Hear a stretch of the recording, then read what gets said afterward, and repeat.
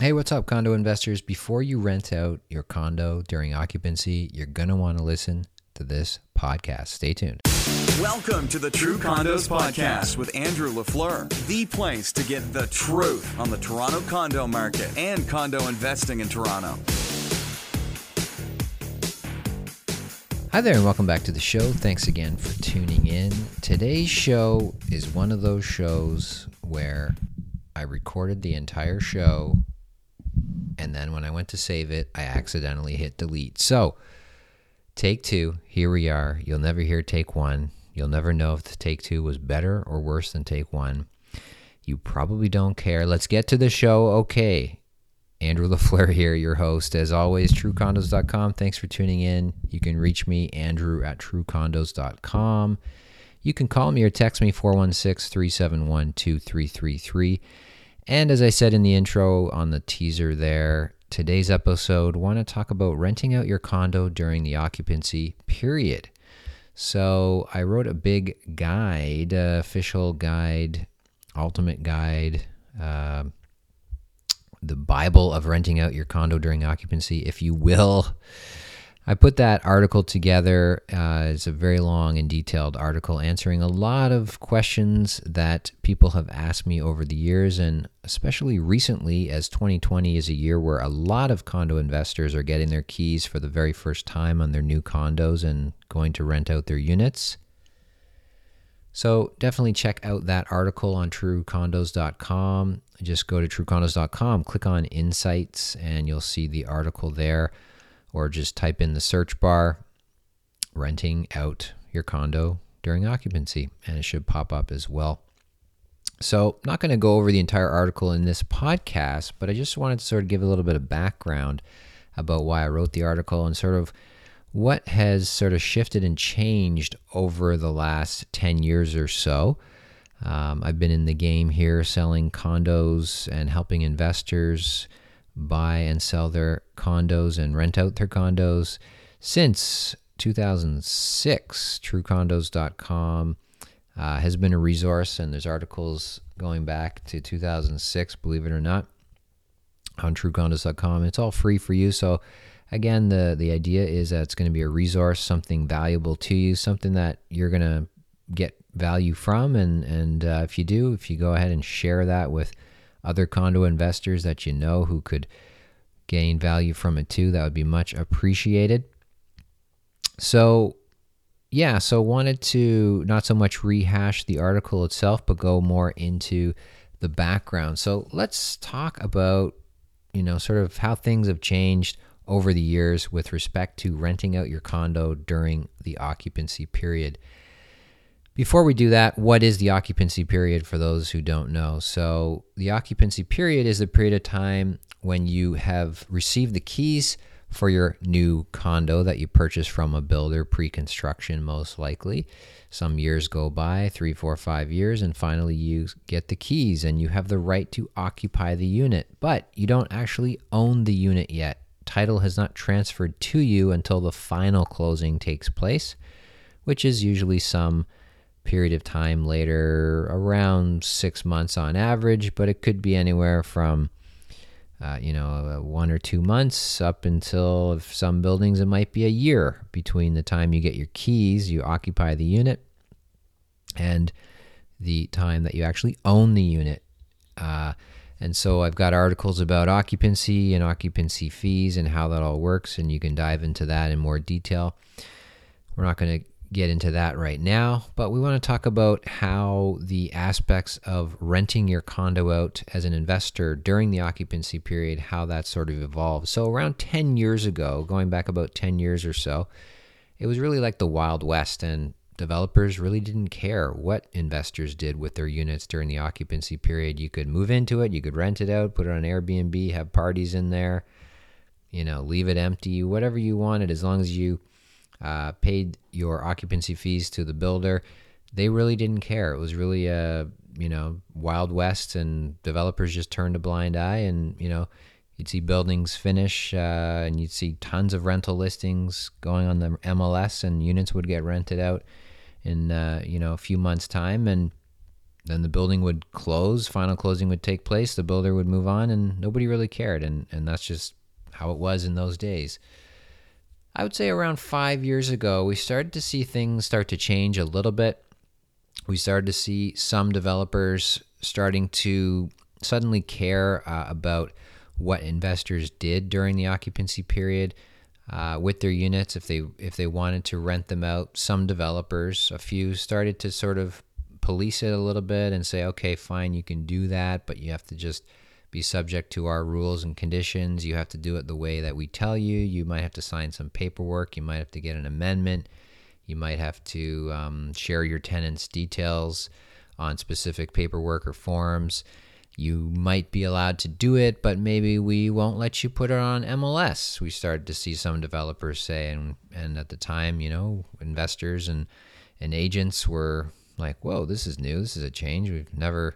No one's ever cared before. How are you allowed to tell us what to do and dictate terms to us as investors in this building? And the answer, of course, was yes, legally. Again, you don't own the unit yet. It's the occupancy period. So once you own the unit and title transfer is taken place after final closing, of course, you can do whatever you want with the unit, and developer cannot stop you because it's your property. You own it. Title has transferred. But during the occupancy period, you don't own the unit. You just have the right to occupy it subject to the conditions that are outlined in your contract. And most of the time, contract will say something to the effect of you can't rent it out. Now, again, in the old days, 10 years ago, nobody cared. Contracts were all written pretty much the same way. And again, most of them would say something to the effect of you are not allowed to rent it out, but everybody did anyways, and nobody cared, and it was fine. But again, about 5 years ago, we started to see a shift in that. Developers starting to crack down a little bit on it. Probably my guess, and anecdotally, just from talking to different developers over the years, what happened was, there were one or two bad apples that kind of just ruined it for the whole bunch. And you might have you had some cases probably where investors put their deposits down, then they got their keys, they rented out their unit, and then subsequently they didn't close on the unit. So they defaulted, and the developer was stuck with a tenant in the unit that they had to somehow get rid of that tenant and resell the unit. And so, again, this was like 1 out of 1,000 units or something. But again, as things go, all it takes is one bad apple. And we started to see things start to change, and we started to see more developers cracking down. That was about 5 years ago. But majority of developers still were just like, whatever, go ahead, do whatever you want. I'd say around about 2 years ago, that's when we started to see sort of the tipping point where it really went to most developers, the majority of developers were policing and caring and insisting on amendments in your contract or to your contract to allow you to rent during occupancy. We started to see the occasional fee pop up where developers said, yes, you can do it, but you have to pay a fee to us in order to rent out your unit. And that was probably about 2 years ago. So, that's when things really started to shift. But there's been another change, another few changes over the last, I'd say, 12 months or so. And we've seen multiple developers do this, where they're asking not just for an amendment to say, yes, you can do it, rent out your unit. They're also saying you have to pay us a fee for the permission to do so, the permission to rent it out. There's one fee. You have to pay us another fee for permission to advertise the unit on MLS. So you can advertise it off MLS for no fee, but if you want to put it on MLS, which is, of course, the place where everybody wants to have their rental listing, because that's where the most exposure comes through the MLS system. So if you want to put it on MLS, then you have to pay us a second fee, so multiple fees there.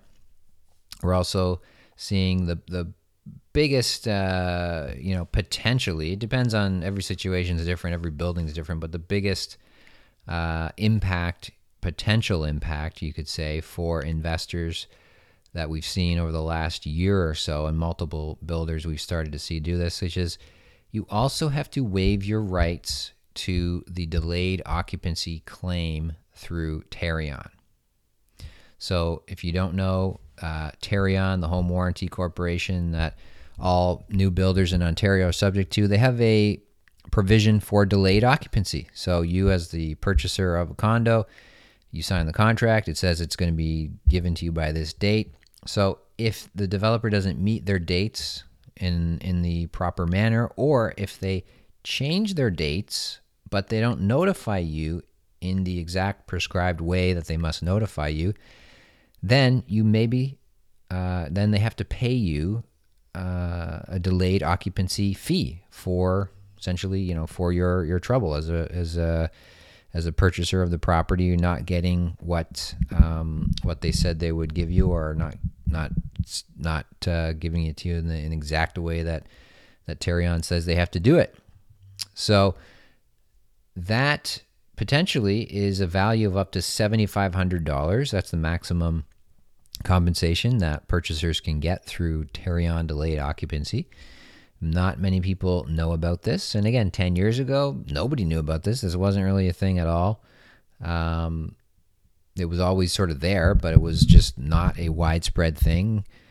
Sometime in the last 5 years or so, if developers started getting massive, in some cases, multi-million-dollar, $3, $4, $5, $6, $7, I've heard as much as $7 million charges that they have to pay to purchasers in their projects at the end because they didn't meet the Tarion guidelines, right?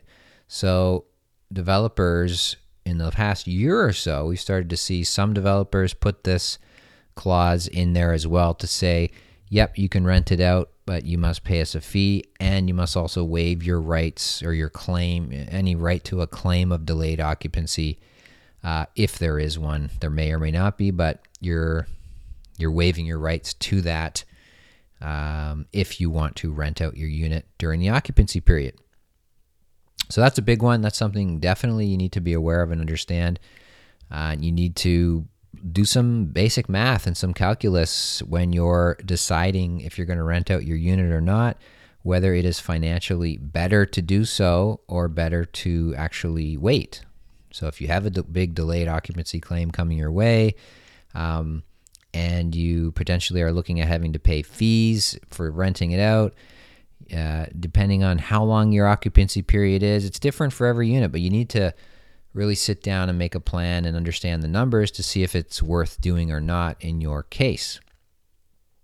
All that being said, again, there are some builders who still are not doing any of this, that are not charging you any fees. Some builders are now giving incentive as a clause up front in contracts, the right to rent out your unit during occupancy. Just again, be careful and understand you have the right to do that, but do they also have the ability to charge you a fee to do so? That, definitely consult your lawyer and make sure you have good advice on that so you understand that part of it.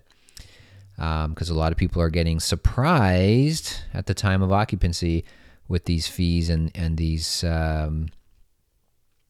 amendments that they're being asked to sign in order to rent out their unit. So again, the whole purpose of this guide and this podcast is to once again just help educate and inform you, the condo investor, as to what is happening in the market right now. How did we get to where we are?